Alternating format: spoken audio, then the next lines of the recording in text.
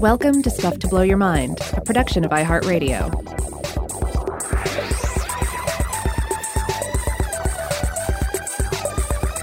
Hey, welcome to Stuff to Blow Your Mind. My name is Robert Lamb. And I'm Joe McCormick, and it's Fermentation Day here at the Stuff to Blow Your Mind podcast. We're going to be talking about kimchi, one of my favorite foods of all time.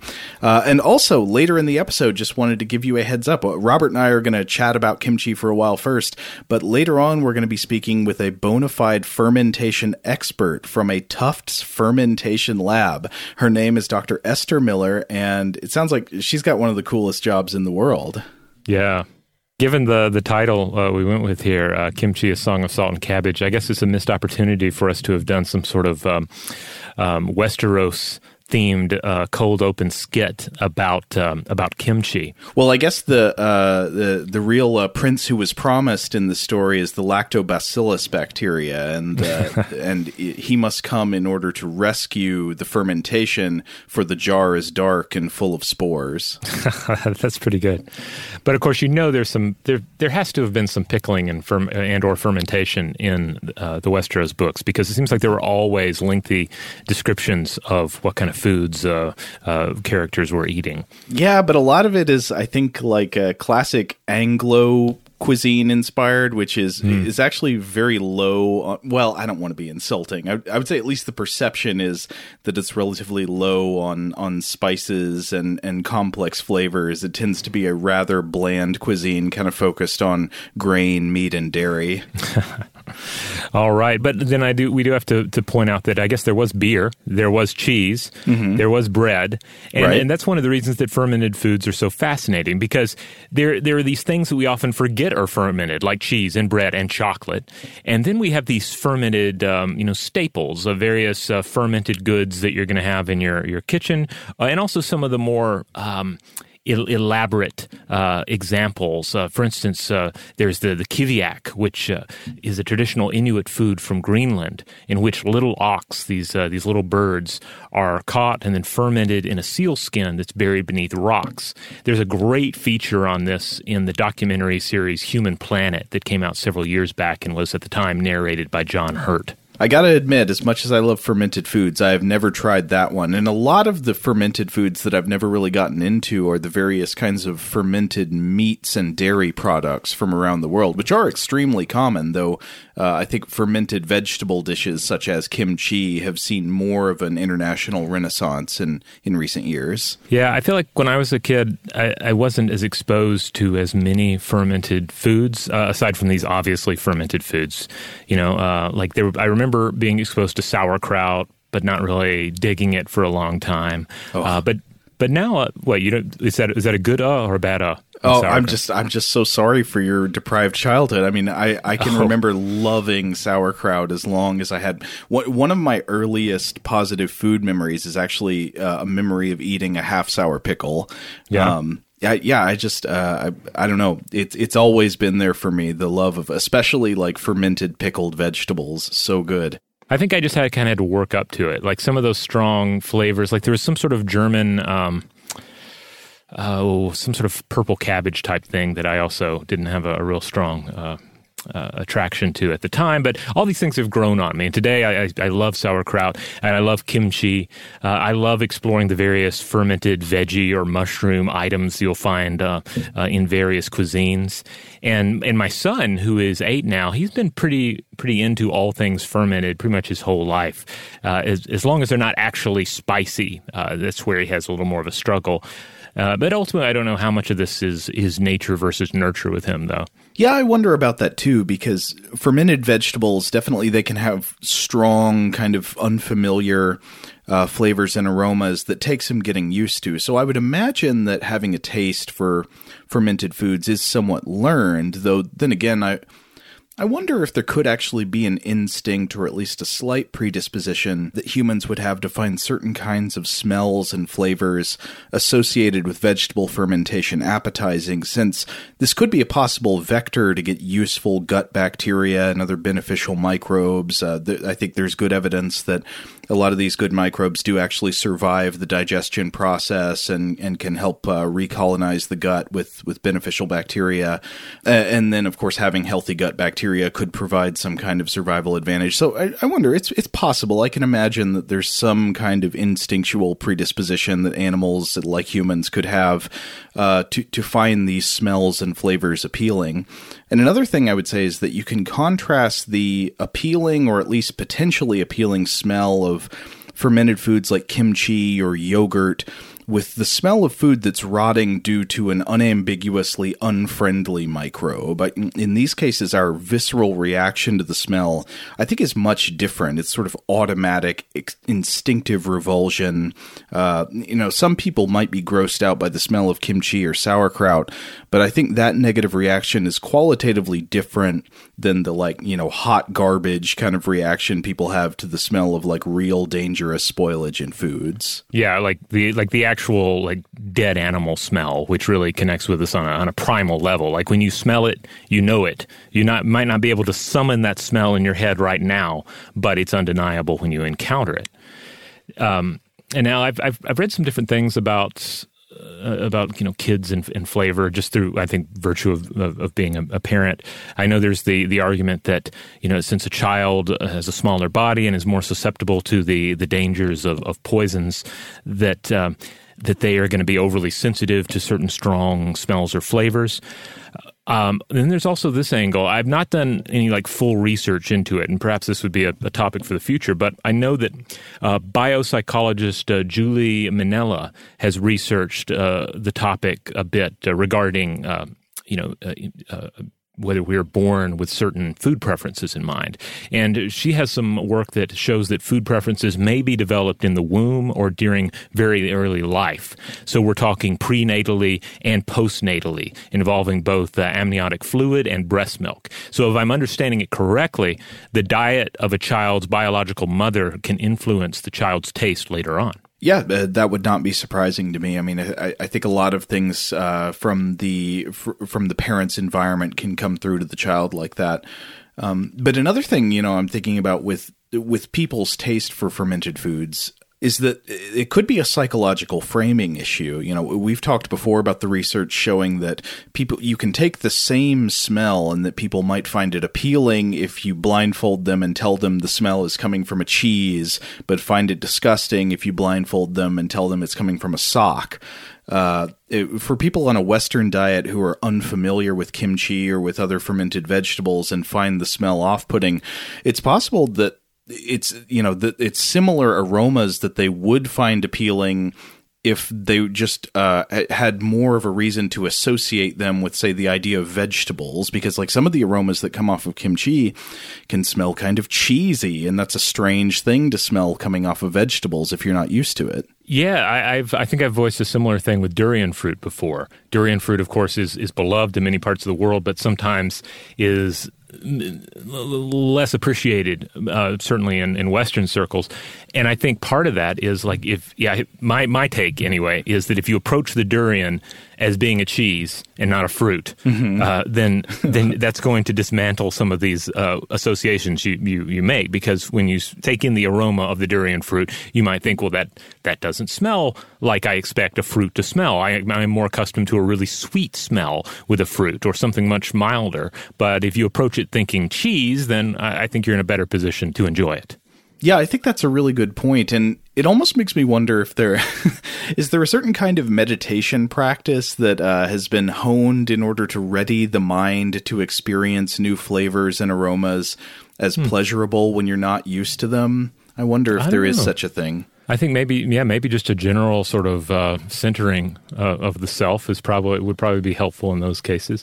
I do want to point out too, though, in terms of durian fruit, I don't have a lot of experience eating durian fruit. So anytime I have encountered it, I am very much, I feel like, encountering it as an outsider to like regular consumption. So I would love to hear from anyone out there who is like, grown up with durian fruit and how you like, because ultimately my whole think of it as a cheese and not a fruit thing, that may be entirely based as well in my situation as kind of a durian outsider. Yeah, I can see that. But obviously, I mean, tastes that were once unfamiliar to us can become very, very central to our way of experiencing food in the world. I mean, I grew up loving pickled vegetables, but I did not grow up with kimchi, and now kimchi is one of my favorite foods. I mean, if you like pinned me down and said like, if you could only eat one kind of food the rest of your life, what would it be? I would try to reach for something like, something that could be served with banchan, all those little dishes, like Korean side dishes of various different vegetable preparations and kimchi and things like that. That's the bullseye for me. That's like the best thing. And it wasn't always there. So like clearly our orientations about food can change as we mature. Or maybe I shouldn't say mature, just as we go on in life. So in terms of just fermentation in general, we'll get back more specifically to kimchi here in a bit. I was reading a bit about it from fermentation expert Sandor Katz. I'm sure he's come up in your research as well. Oh, yeah. Often cited, and he's written several books on the topic. And the sauerkraut king. Yeah. Katz points out that if you venture into any restaurant on the planet, if you dig into any cuisine, you're going to find products of fermentation. And again, this includes more obvious examples such as, the sauerkraut and the kimchi, but it also means bread, cheese, salad dressing, alcohol, etc. In fact, he contends that it's hard to get through the day without engaging with a product of fermentation. All right, so we're naming fairly disparate-seeming food items. I mean, what do bread and cheese and sauerkraut and kimchi really have in common? What is it? What is the core process of fermentation? Well, in a nutshell, we're talking about the chemical breakdown of a substance by bacteria, yeasts, or other microorganisms, typically involving effervescence and the giving off of heat. Most notably, it enables humans to preserve food and store it for travel, or for hard times. And as such, it was often vital for human expansion into harsher climates. It's a way that you could take your food with you and it would survive and be edible when you get to your destination, or allow you to have food in a destination that is harsher. Right. I mean, one of the big roles of fermentation, I think, clearly is, especially the fermentation of vegetables, is preserving vegetable products through the winter. The traditional preparation cycle for kimchi involves packing it into pots in the autumn that can be eaten throughout the winter, I guess throughout the rest of the year, when fresh vegetables would be hard to come by. So as is often the case with food traditions, I think many forms of fermentation, vegetable fermentation, likely followed a path of beginning with a mistake and then moving to utilitarian innovation as a preservative, but eventually just becoming a taste preference, becoming something people liked because it's good. But I also wanted to go back to a note you had on the idea of effervescence in fermentation, this idea of effervescence or bubbling. This is actually one of my favorite things about certain kinds of kimchi. It's not always like this, but certain kinds of kimchi not only have these great complex flavors and pleasing crunch, it sometimes has something you don't find in other solid foods, which is a palpable taste of carbonation in the mouth. Sometimes kimchi can kind of bubble and fizz and zing in your mouth while you're chewing on it, the same way that a sip of a carbonated drink does.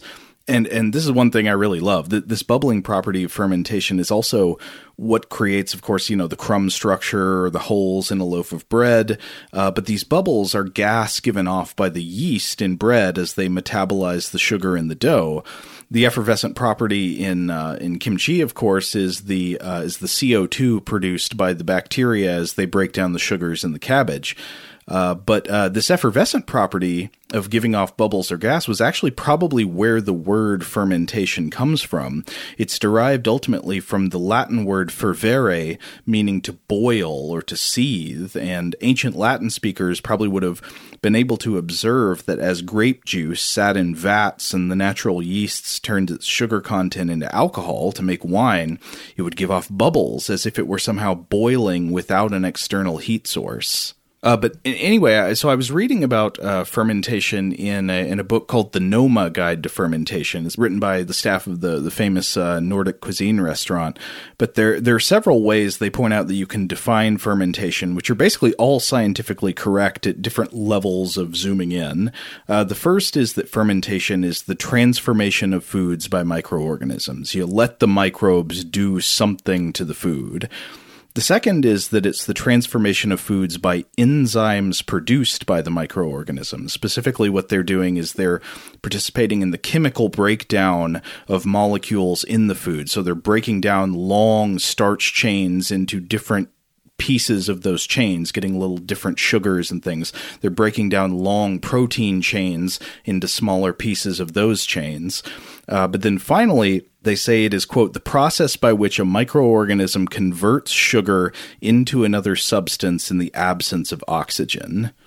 And as we know, there are different microbes that are involved in different kinds of fermentation. So, for example, you've got yeast, which is a fungal microbe. It's a fungus, and it's the agent primarily involved in the creation of bread, but also wine and beer. While the agent most important to the fermentation of vegetables like cabbage in sauerkraut and kimchi is lactic acid bacteria, and we'll get into more detail on that later.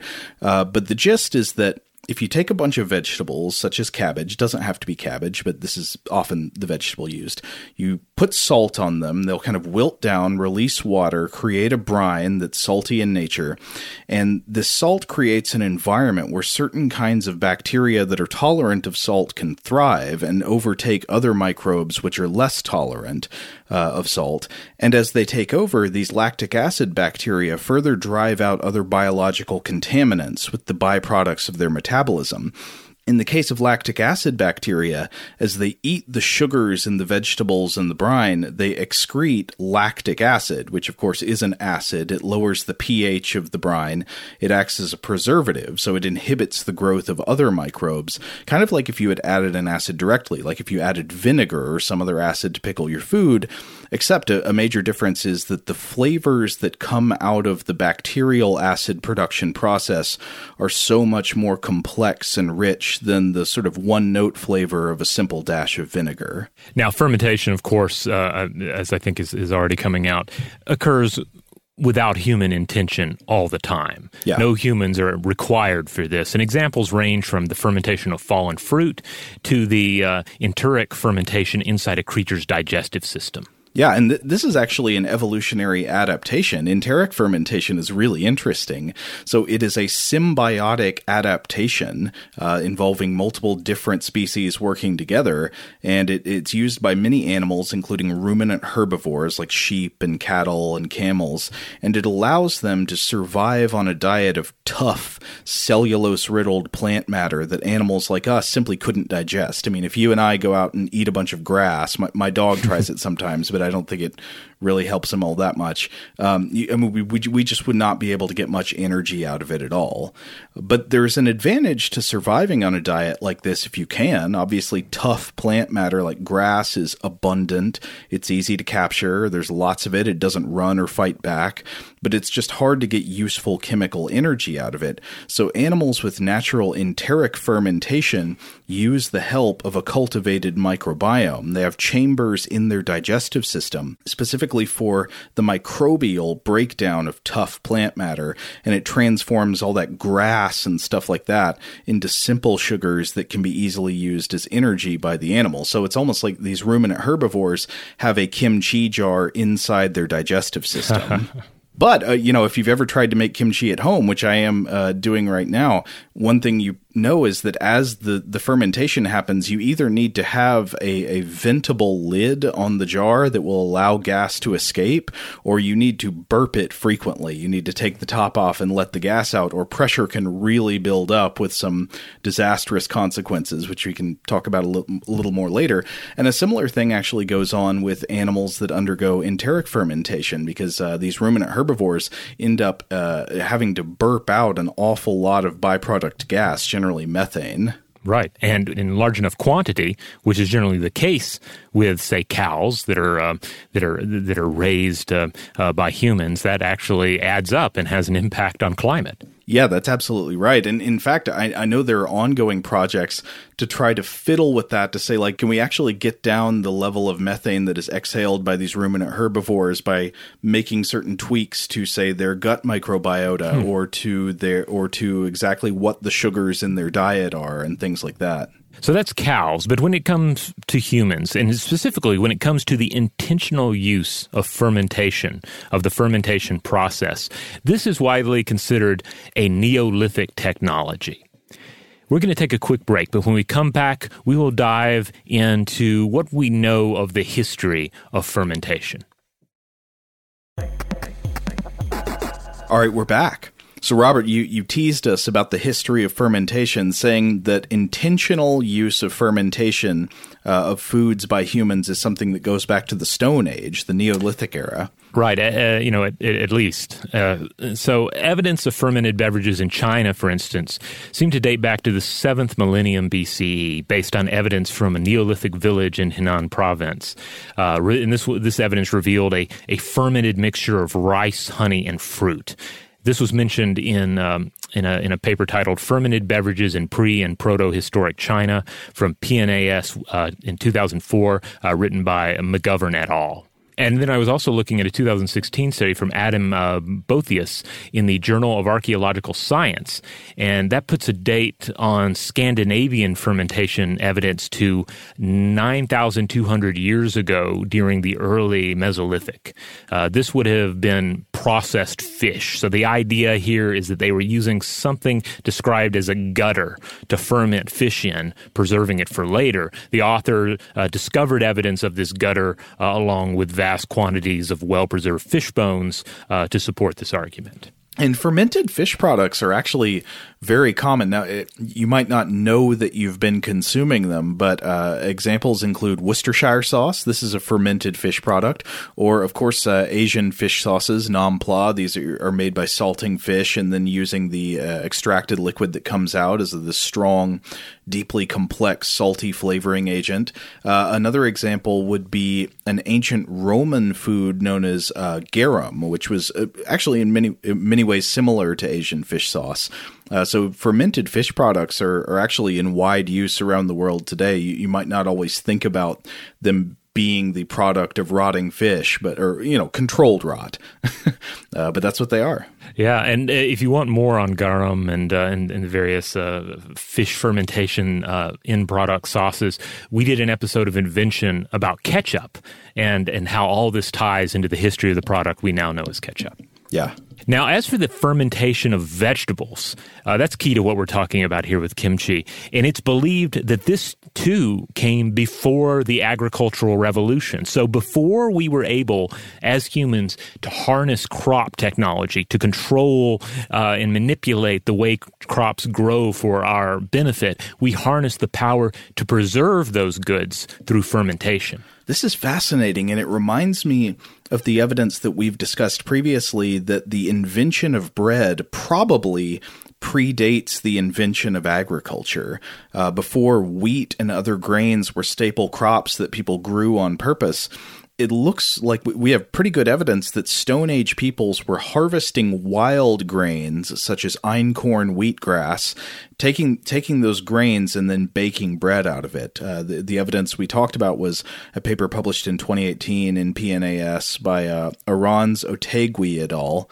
And basically, the authors here were looking at an archaeological site in Jordan that was an ancient cooking site from about 14,000 years ago, and they found matter that looks very much like breadcrumbs there. So these would be bread predating the agricultural revolution by thousands of years. Now, as for kimchi itself, so we've already described it a bit and talked about it a bit. We'll get into a little more detail here.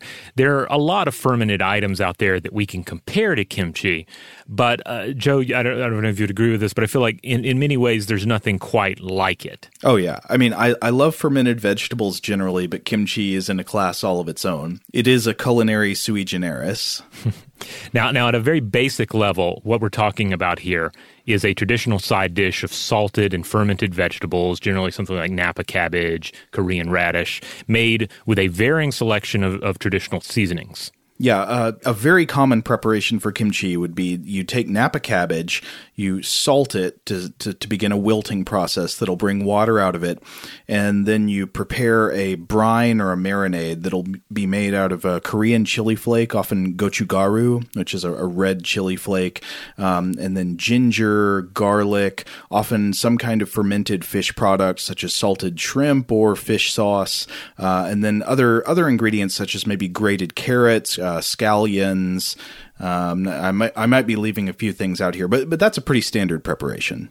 Now, I was reading about kimchi in the History of Korean Gochujang, and Kimchi in the Journal of Ethnic Foods from 2014, and this was by Kwon et al. And it points out that, as you might imagine, fermentation in Korea began as a means of preserving vegetables. Normally, the Chinese cabbage, or kimchi cabbage as it is known today, it decomposes at normal temperatures due to the action of microorganisms.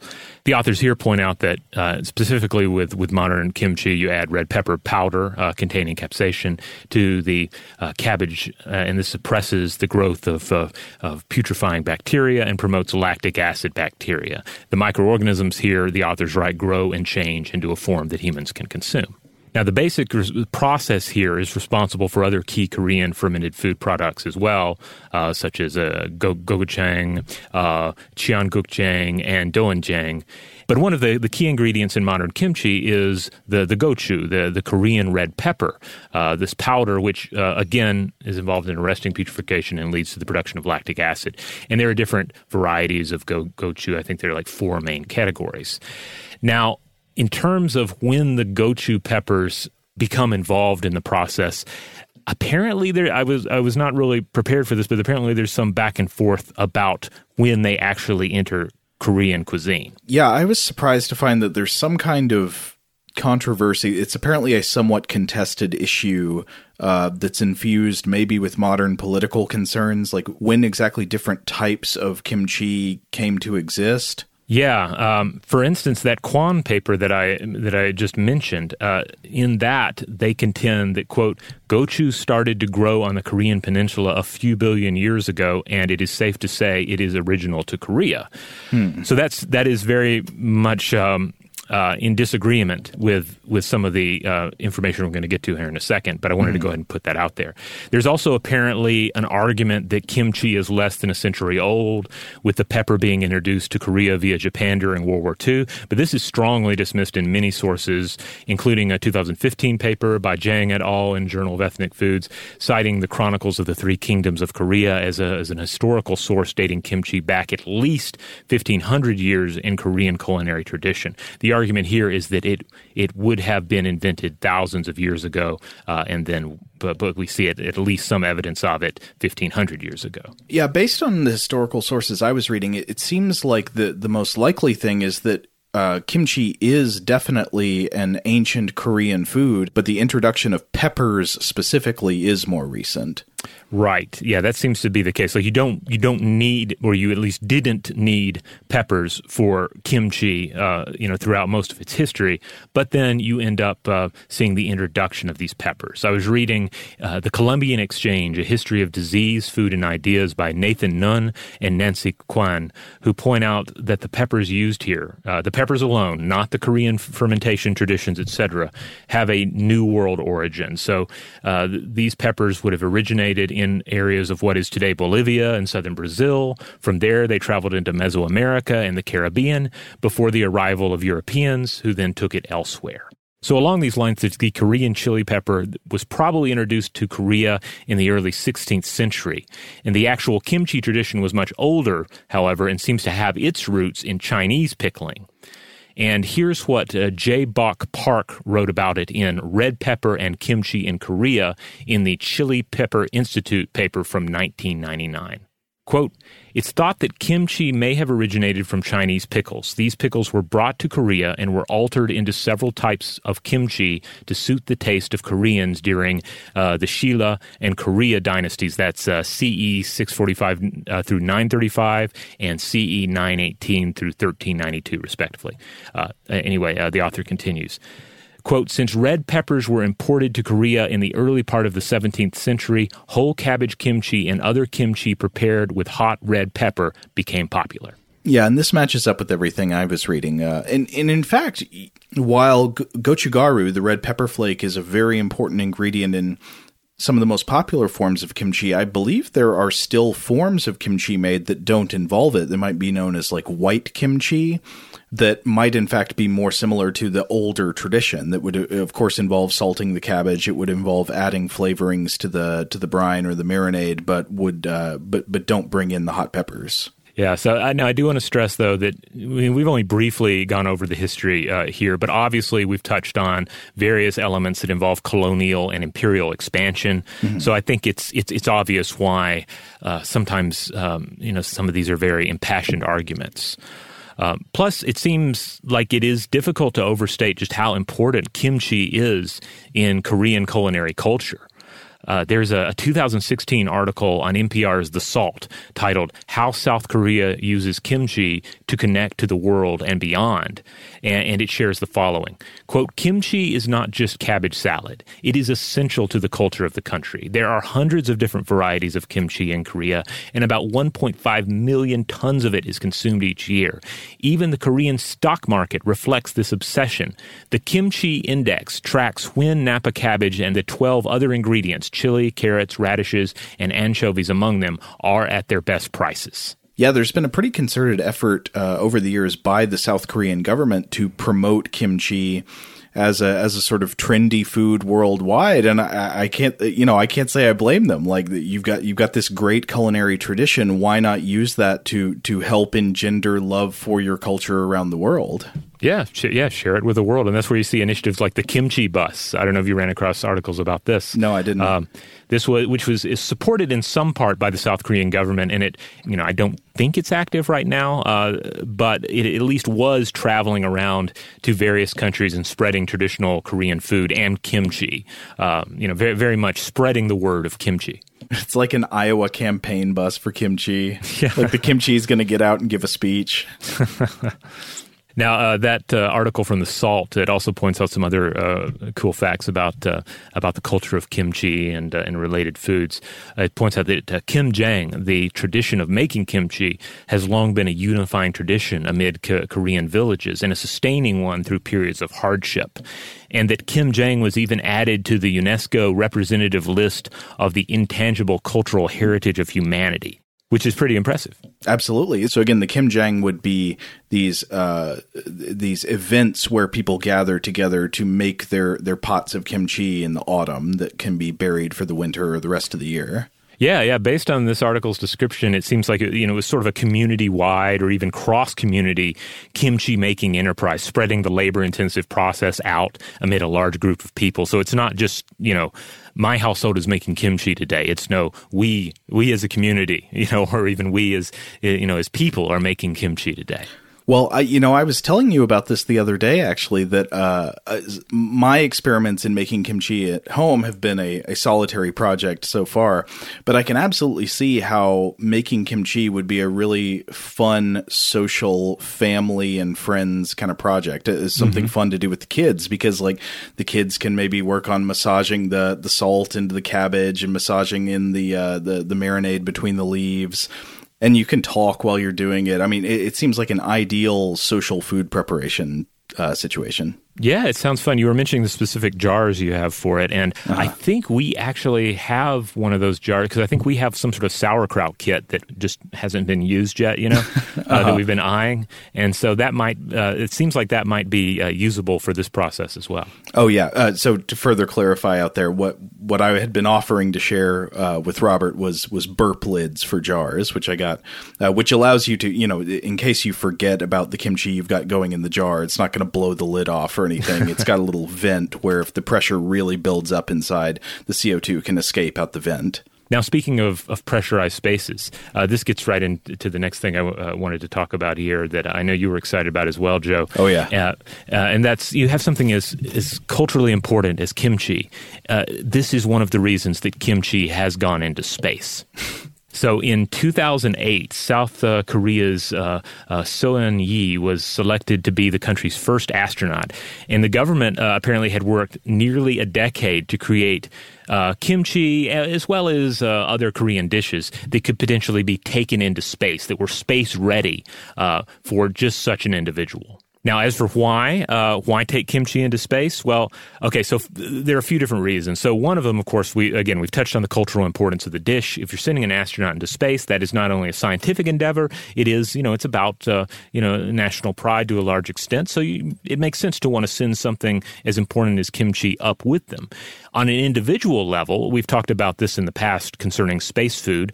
This is going into space is a physically and mentally exhausting endeavor. So if you have something meaningful for them to eat up there, some sort of food that not only sustains them but perhaps reminds them of home, etc., like that's a win. So there's always been an effort to do that with the food that is sent up with astronauts.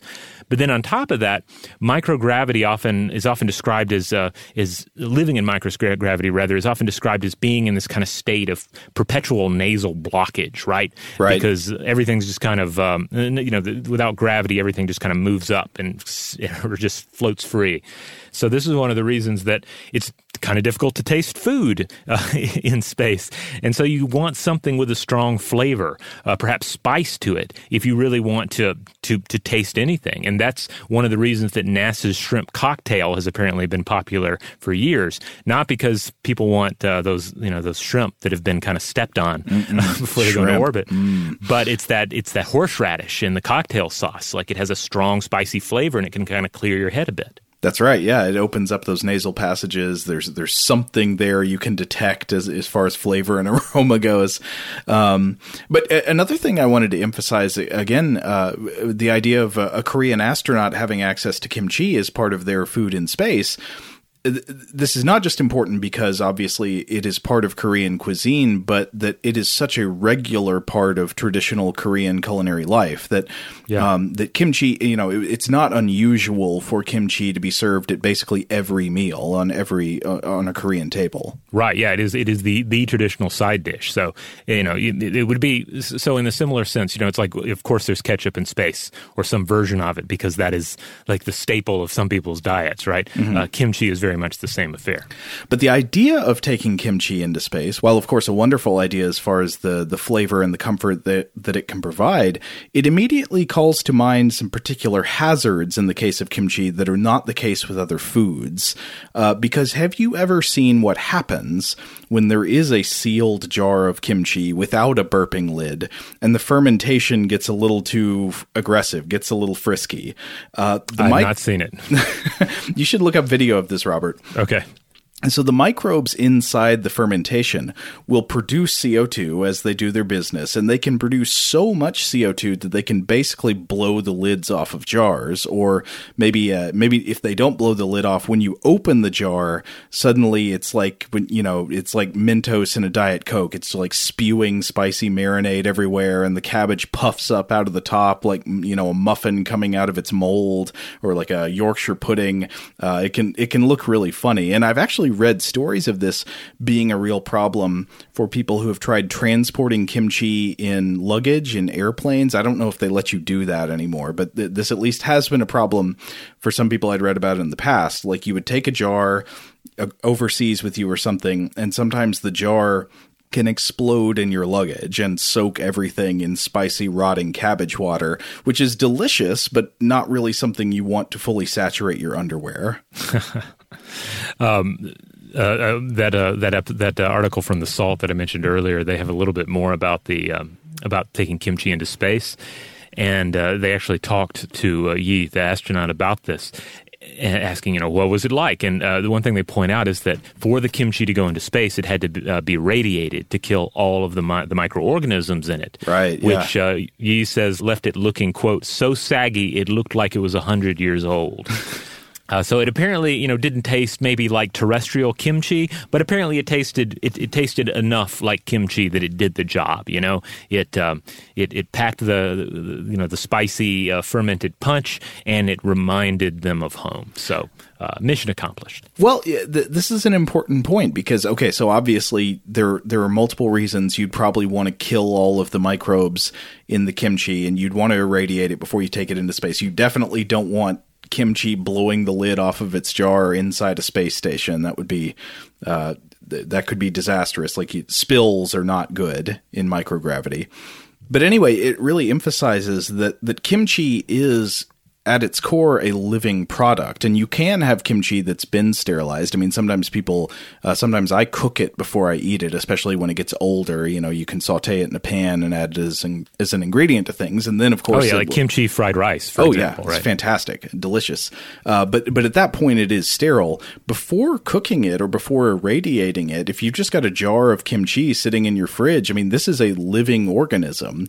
This kimchi that you're eating, the life goes on within it, and it will, even though the fermentation will be much slowed down by the temperatures inside a refrigerator, it is still alive, and things are still happening there. It is still maturing. It is still evolving as an ecosystem. Absolutely. Now, speaking of that ecosystem, let's bring everything back down from space, not only to the Earth, but under the Earth. Because we've already referenced a few types of fermentation that entails burying a vessel or using some sort of a gutter, made in earth or stone. It's worth noting that the traditional means of creating kimchi also entails burying the container, burying what Michael Pollan in his 2013 book, Cooked, described as a child-sized earthenware crock. So I wanted to read just an excerpt from that excellent book, which, by the way, mentions kimchi a lot. So if you're looking for a really good book about food, science, and history, of course, always turn to Michael Pollan. But particularly this book has a lot of kimchi in it. But here's what he had to say.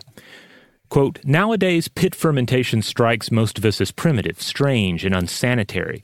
Yet we think nothing of aging cheeses underground in caves, which is not so very different. And how different is a pit fermentation really from fermenting food in a crock? Earthenware, as it's called, is really just earth once removed. Cleaner and more portable perhaps, but otherwise the same basic idea. Even today, Koreans bury their child-sized crocks of kimchi in the backyard in order to maintain the even, cool conditions that the lactobacilli prefer. The earthenware crock is a good reminder that every ferment is food and drink stolen or borrowed from the earth by temporarily diverting its microbial gravitational pull to our own ends. Everyone knows who stole the power of fire from the gods for the benefit of humankind. But who is the Prometheus of pickling?" That sounds like a great story. Where is I would be shocked if there was not some mythical tradition that had a story of a god giving the gift of pickling or fermentation to humans.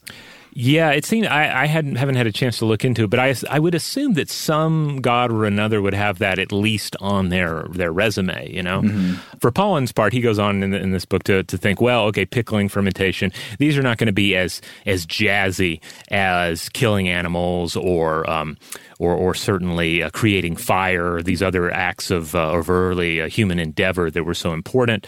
But there are others, including Sandor Katz, who we mentioned earlier, who has apparently put it on par with fire in our history, saying like pickling, fermentation, these processes are up there with our fire technology in terms of their importance to our history. Well, yeah, I would say, especially if you go with, remember we talked previously about the importance of bread in the development of human civilization because of the kinds of nutrition that it could provide relative to its own ingredients raw.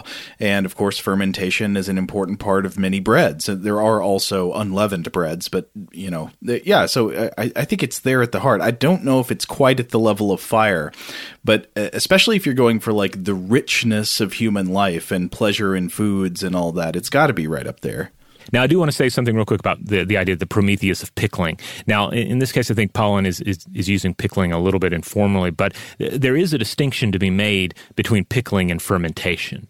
Basically, pickling is preserving food with a salt brine, while fermentation involves bacteria. So some pickled foods are also fermented, but they don't have to be. Yeah, like, for example, you can make pickled foods that have no microbial action in them at all. Like, you just dump a bunch of, like, vinegar and other flavors. You can make a pickle brine out of vinegar and salt and sugar or something like that, and it will be so vinegary that nothing will live within it. So there's no fermentation going on at all. Yeah, like I do some of these box meals, like Martha meals, etc., and they'll often have me do some like very quick fridge pickles, or sometimes they don't even go in the fridge.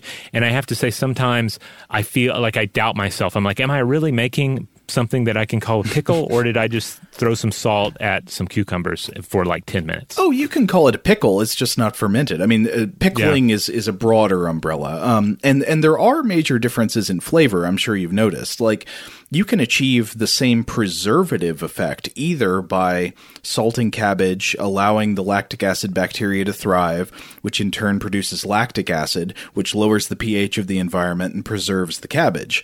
Or you can just dump a bunch of acid, like vinegar, directly onto the food and just cut out the bacterial middleman. But you're losing a lot when you do that, because the bacterial middleman actually makes a huge difference in the aroma, taste, and texture of the final product. The bacterial middleman produces a much greater diversity of flavorful compounds. Vinegar pickled foods can be great. I like them sometimes, but they are fairly one note. Fermented foods, on the other hand, are very often described as funky and complex because of these wide ranges of different flavorful compounds that come out of the microbial metabolism. Just one example, and there are tons of them, but for example, the cabbage fermentation process in many kinds of kimchi produces not only lactic acid, but compounds like diacetyl, which in other contexts, diacetyl is known to produce a distinctly buttery taste. Sometimes, for example, it's used as a flavoring in popcorn, quote, butter. But this is one of the reasons that fermented vegetables like kimchi can sometimes take on these counterintuitively dairy reminiscent flavors, butteriness, cheesiness, despite having no dairy content.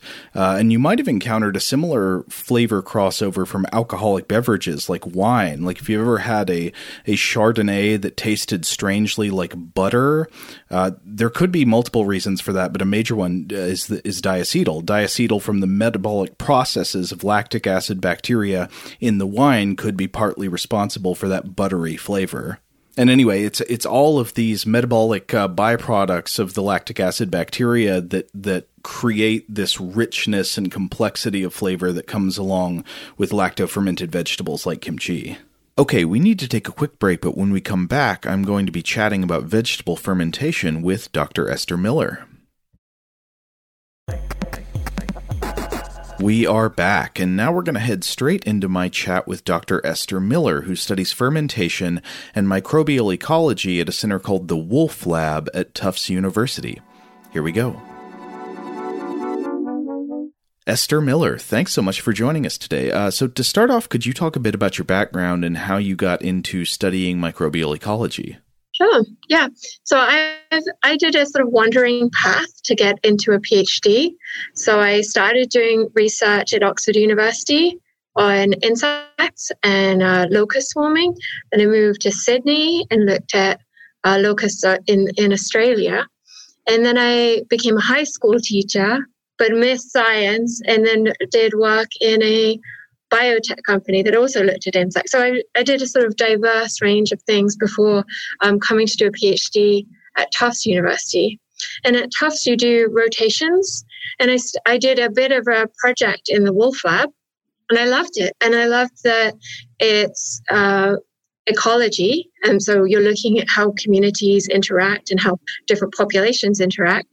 But it's very small. I can do it in the lab. I don't have to go across Australia gathering locusts or anything like that. It's just on a plate in the lab. It's very simple, but it's also in food. I really love food. It was in cheese, and I love cheese. And, I moved to America from the UK, and I didn't have access to good cheese. So the lab was a great place for getting cheese. But I wanted to keep on with the plant research and that sort of background. So I asked Professor Wolf, so I'm in the Wolf lab, I asked Professor Wolf if I could start looking at microbial ecology, so the same things and the same questions that he was asking, but in sauerkraut and fermented vegetable products. And he let me, and it was great. So from there, I started developing ecological questions in this fermented vegetable world. So one thing I can't leave off, you mentioned that you had done research with locusts. I was reading in another interview with you that I think was in Cooks Illustrated a few years ago that you said that part of that research involved tickling the legs of locusts, but I was curious what that was in service of studying. What were you trying to find out by tickling locust legs? Yeah, so the desert locust the Sarcogregaria, which all of your listeners will know if they've ever been to a pet shop and looked at the lizard food. So the yellow and black locusts that hop around and you feed them to your lizards, that's the desert locusts. And they come in that dusky, like they're sort of dark when they're adults, but they also come in bright green. And it's the exact same species. It's the same thing. It just has a phase change where it goes from a solitary, beautiful grasshopper that's all alone, eating, not hurting anybody. And then there can be a shift. And it's a serotonin spike that shifts until it becomes gregarious and they start swarming. So the research there, it was Professor Steve Simpson was looking at how, what is that shift? What is triggering that serotonin spike? And he found if you agitate them, if they're jostling, if you sort of have them in a crowd and they start knocking against each other, that's when that chemical shift happens. So it was simulating locusts knocking against one another. So tickling them for, yeah. Yeah. You said you used a paintbrush to tickle their knees? Yeah, so you tickle a locust leg for 5 seconds every minute for 8 hours, and then it will have a completely different behavior. So the appearance takes a generation to come through, and it will be brown and yellow later on. But the behavior, it goes from being scared of locusts and running away to wanting to aggregate and like moving together. Did you have any interest in fermentation as food before you got into the science of it? Not particularly. I like food, and so I think that's what drew me to the lab, as well as the strong emphasis on outreach. So it's very hard to get people excited about bacteria. People are just like, oh, it's a disease, or wash your hands, or the use of antibiotics. But this is something that I can take a cheese or a jar of kimchi and talk to somebody about it. And I think it became important to me to be able to talk to the general public about research. I think from a teaching background, finding a way that you can like easily explain complex scientific ideas by being like, hey, this cheese is like this, and why is it like that? And what is going on with this microbe and that microbe? Oh, that's great. Yeah, this is like the sauerkraut can be a foot in the door to a broader view of the microbiological world. Yeah, and the cheese as well. Like you can take cheese anywhere and people will be excited because it stinks. Like it immediately draws people in because you're like, hey, smell this. And then they're like, okay, that's really gross. Well, I suppose you can do that with kimchi as well. And sauerkraut, they have like smells and textures that are exciting, you know. Totally. So maybe you could start off by giving me sort of a character sketch of lactic acid bacteria as a group. What are these organisms like? What do we know about them, and how do you think about them? So lactic acid bacteria are a whole group. There's many different species in this group.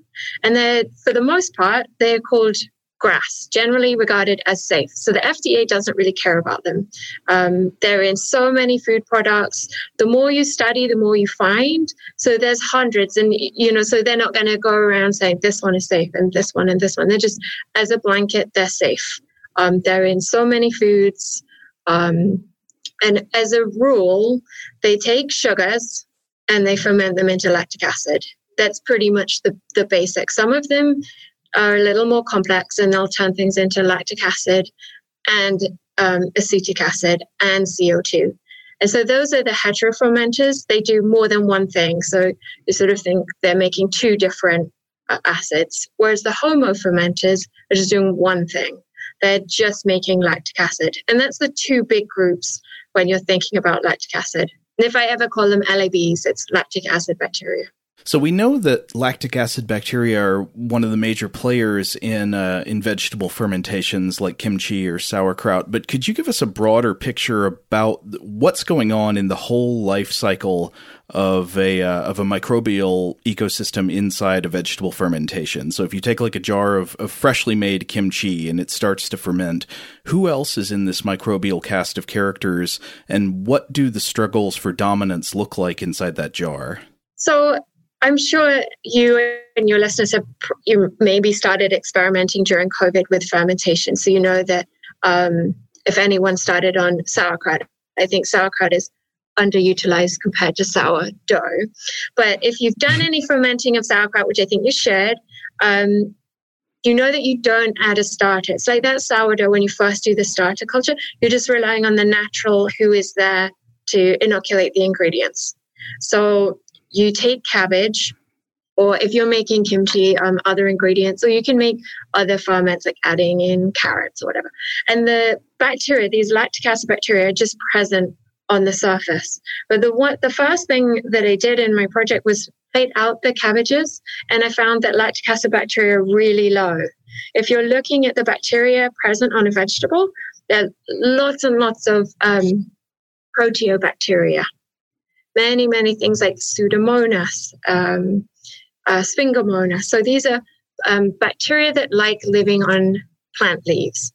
And for the most part, they're really beautiful and colorful because they contain pigments that protect the bacteria from UV light. So if you think of a cabbage out in a field, it's actually exposed to really, really high levels of UV light, and it doesn't have a lot of water accessible on the leaf surface. So leaves are normally covered in a waxy film, and so there's not a lot of nutrients, there's not a lot of water, it's really hard to survive. And the bacteria that are there have a lot of pigments and ways that they can adhere to the surface of the plant and help them survive.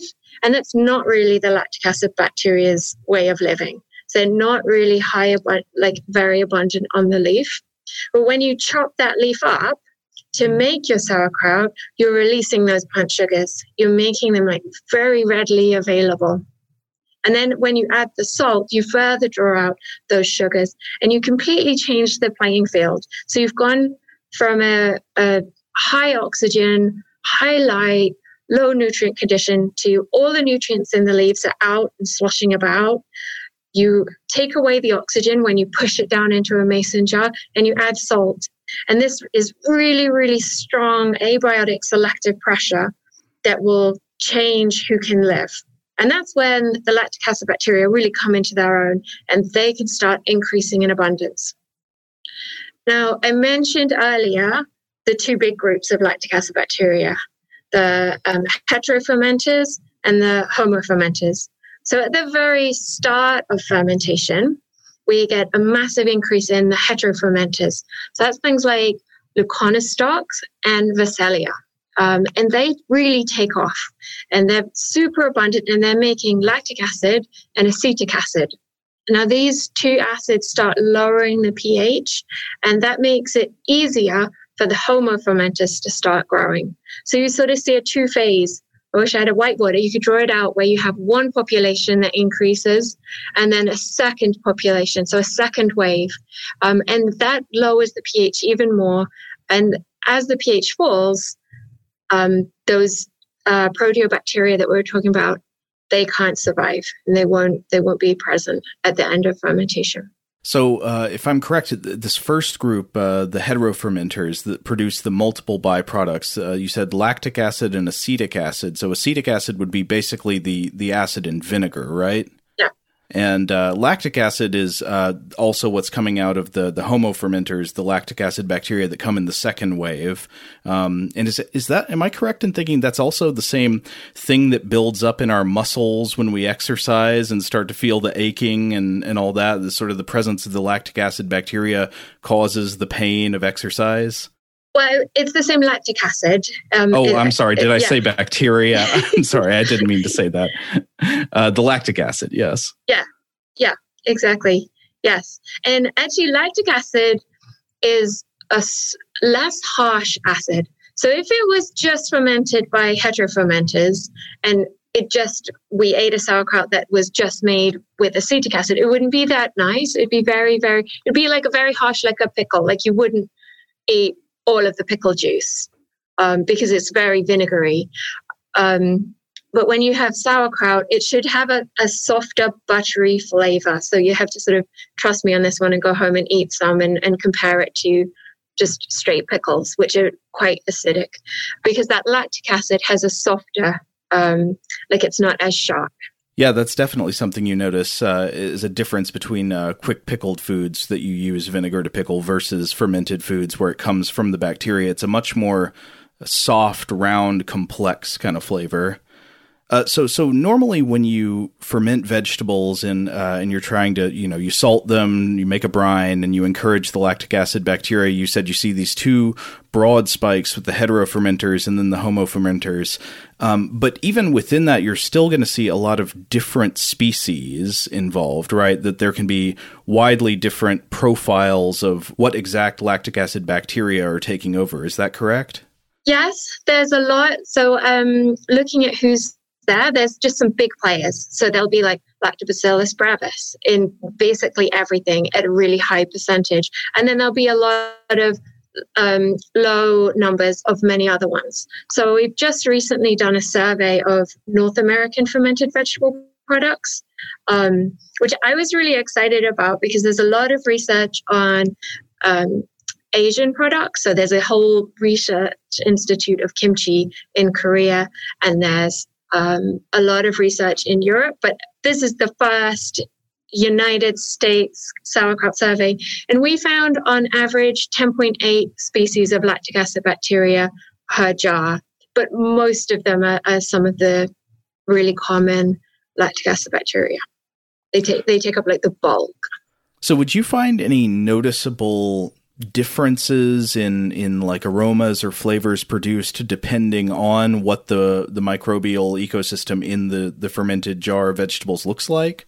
I haven't done any specific research on that, but I haven't myself noticed anything. I think there can be a big difference between kimchi and sauerkraut, which is hard to measure in terms of the bacteria that are present, because there's so many other flavors going on. So some kimchis are fermented at a lower temperature. And when you're fermenting at a really cool temperature, like between 10 to 14 degrees Celsius, you're promoting those heterofermenters. So you get a different flavor. So there can be a lot of Visalia in kimchi, which is less prevalent in sauerkraut. Like they'll still be there, but in lower numbers. But it's very hard to compare the flavors and attribute that to the bacteria when you've also got garlic, ginger, red pepper, and everything else. That's one thing I found hard in doing the survey, is that every producer might have different bacteria, but they all have like their slight tweaking of recipes.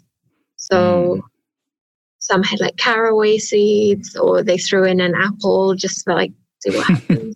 So you mentioned that that the lactic acid bacteria tend to be found in very low numbers if you just take, say, a raw leaf of cabbage from the farm before fermentation.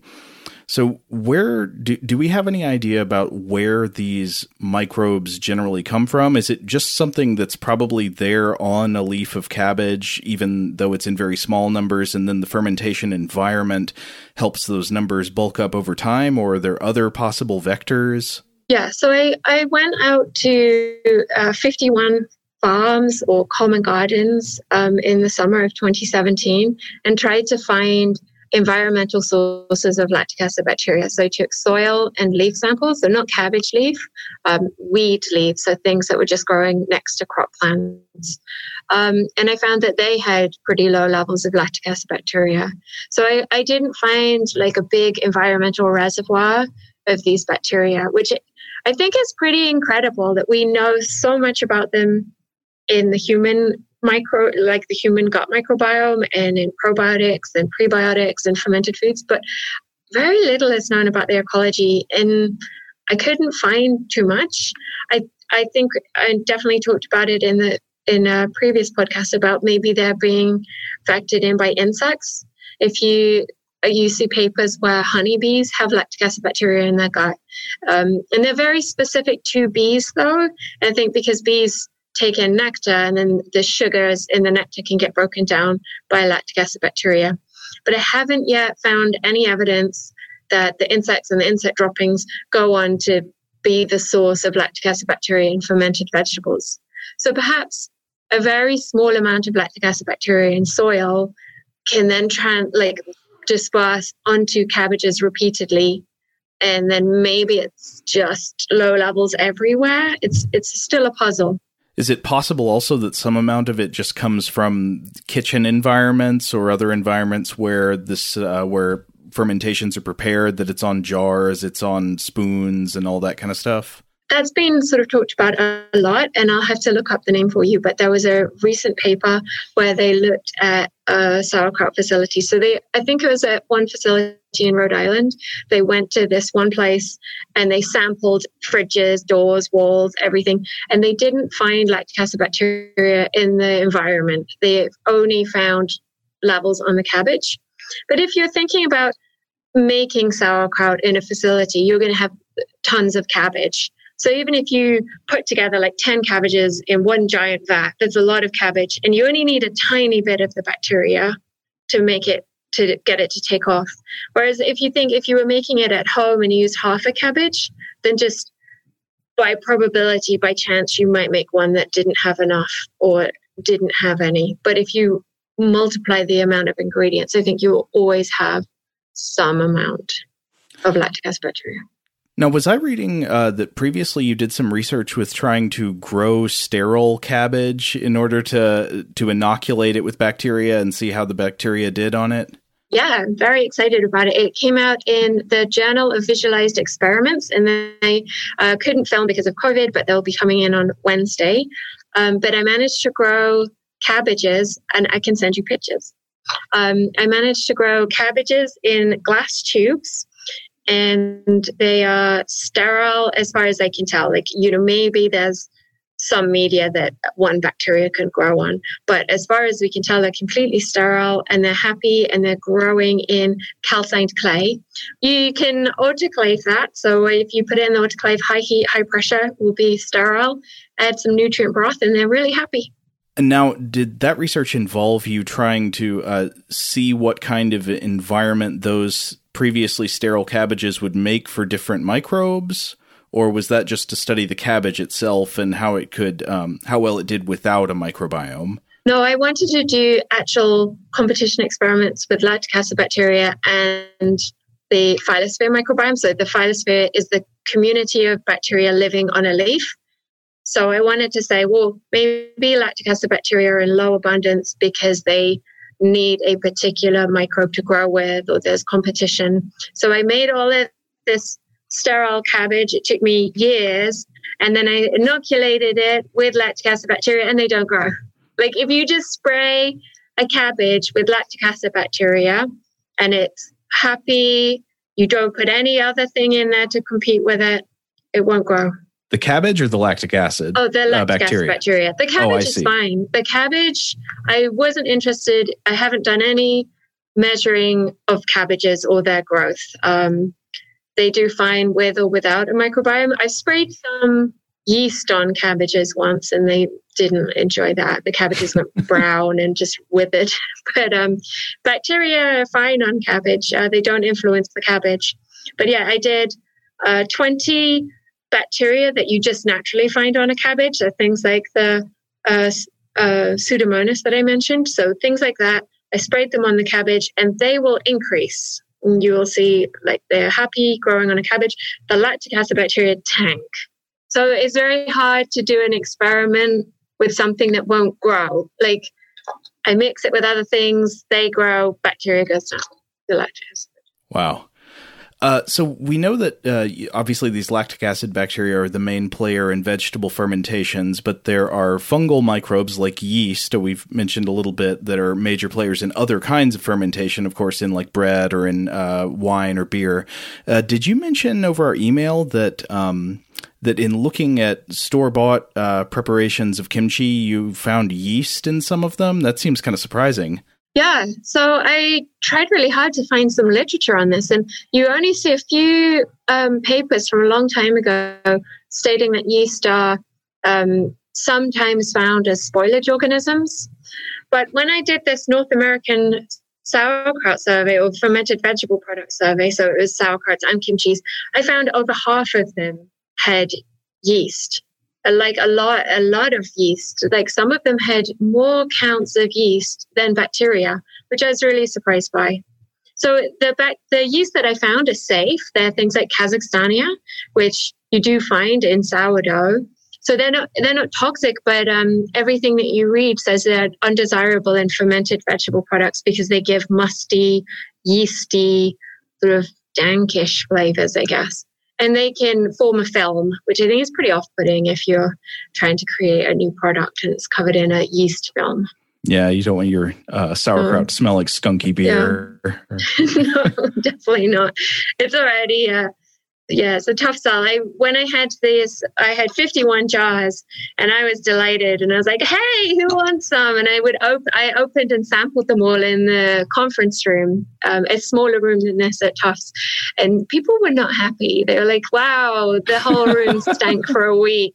I think it's just in an enclosed space, opening 51 jars of sauerkraut and kimchi was a little much. But yeah, and I tried to eat them all, but I really couldn't. That's a lot. But you couldn't eat 50 jars of kimchi by yourself, or no. Sauerkraut and kimchi? No, I tried so hard. I couldn't do it.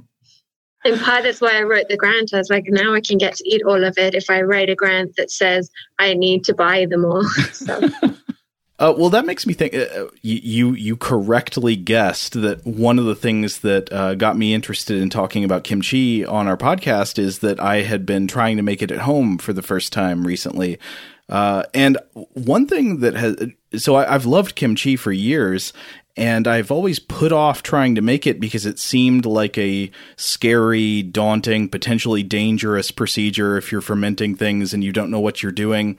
But honestly, I found it easier than I expected it to be. So I guess one thing a lot of people are probably wondering is how safe is it to experiment with making sauerkraut or kimchi or some other lacto-fermented vegetable? Is this something that's probably going to poison you if you screw it up, or is it pretty forgiving? That's a great question, because I think people are really scared. And when people come over, they're like, ugh, because I have a lot of ferments on my fridge these days.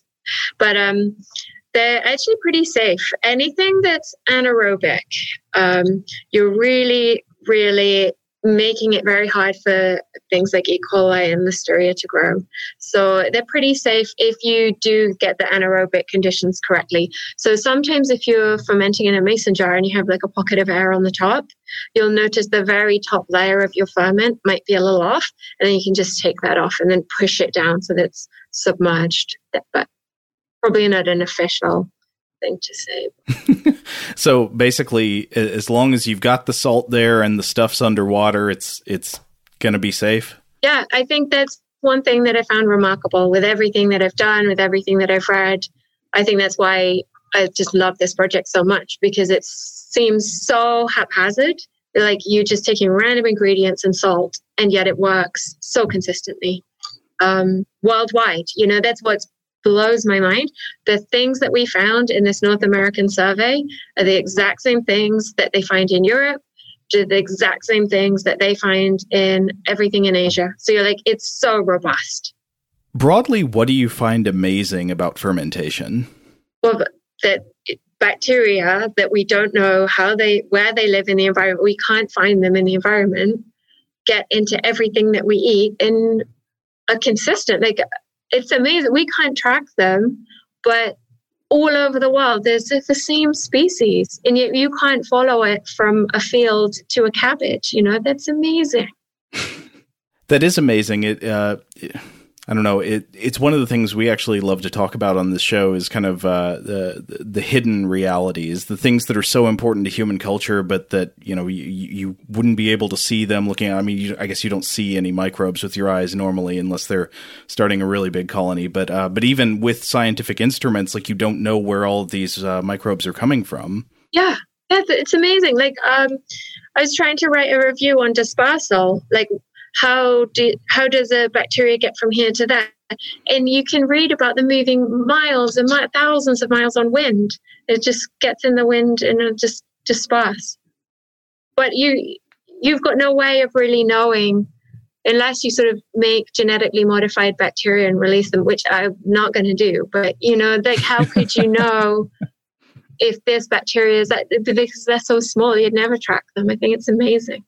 So is there anything else you've been working on recently that you wanted to talk about?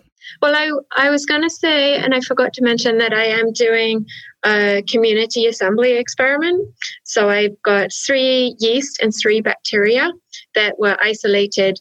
Most of them were isolated from that sauerkraut survey. So I took the bacteria that I found in that survey, and I'm competing the yeast and the bacteria together in little jars of sterile vegetable extract. And I've put them under different conditions, like different temperatures, different salt concentrations, and using different cabbage extracts, so red cabbage, green cabbage, and Napa cabbage, to see if any of those influence the presence of yeast. And actually, I think it looks like the temperature that I fermented at could be influencing the abundance of yeast. So at higher temperatures, perhaps you get more yeast. So maybe the North American fermenters are using different conditions, and that's why the ferments have more yeast, but I'm still working on that. Interesting. So if you're making kimchi at home or making sauerkraut at home and you want to keep the yeast out, a lower temperature fermentation might be a better way to do that? Yeah, so if the temperature in your room is getting sort of like above 24 degrees, you might want to put it in the basement or somewhere a little cooler. And I did notice that if you don't put salt in, it can go horribly wrong. The pH just doesn't fall as much, because I tried that. And I was even adding lactic acid bacteria, and the pH wasn't dropping as well as it should with 2% and 4%. But there wasn't a big difference between 2 and 4. So I think sticking at 2% salt is good. Am I understanding the causality right there, that the salt essentially makes an environment that's less hospitable for other types of bacteria and microbes to thrive, but the lactic acid bacteria are tolerant of salt? Is that it? That is it. That's what I always assumed and think is right when you have just regular cabbage. But I was using sterile filtered vegetable extract juice, so just completely sterile media, and adding lactic acid bacteria and yeast.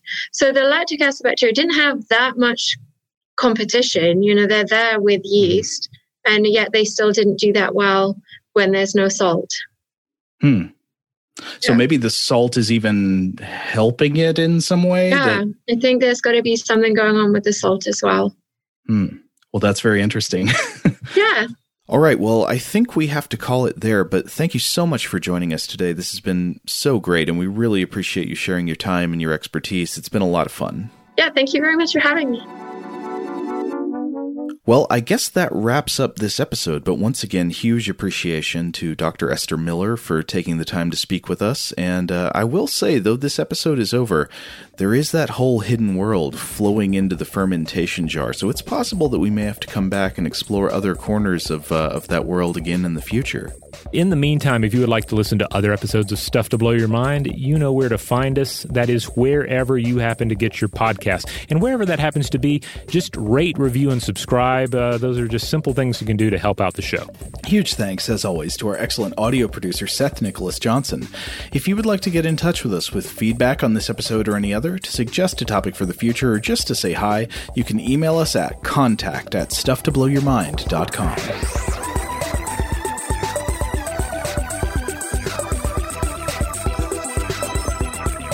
Stuff to Blow Your Mind is a production of iHeartRadio. For more podcasts from iHeartRadio, visit the iHeartRadio app, Apple Podcasts, or wherever you listen to your favorite shows.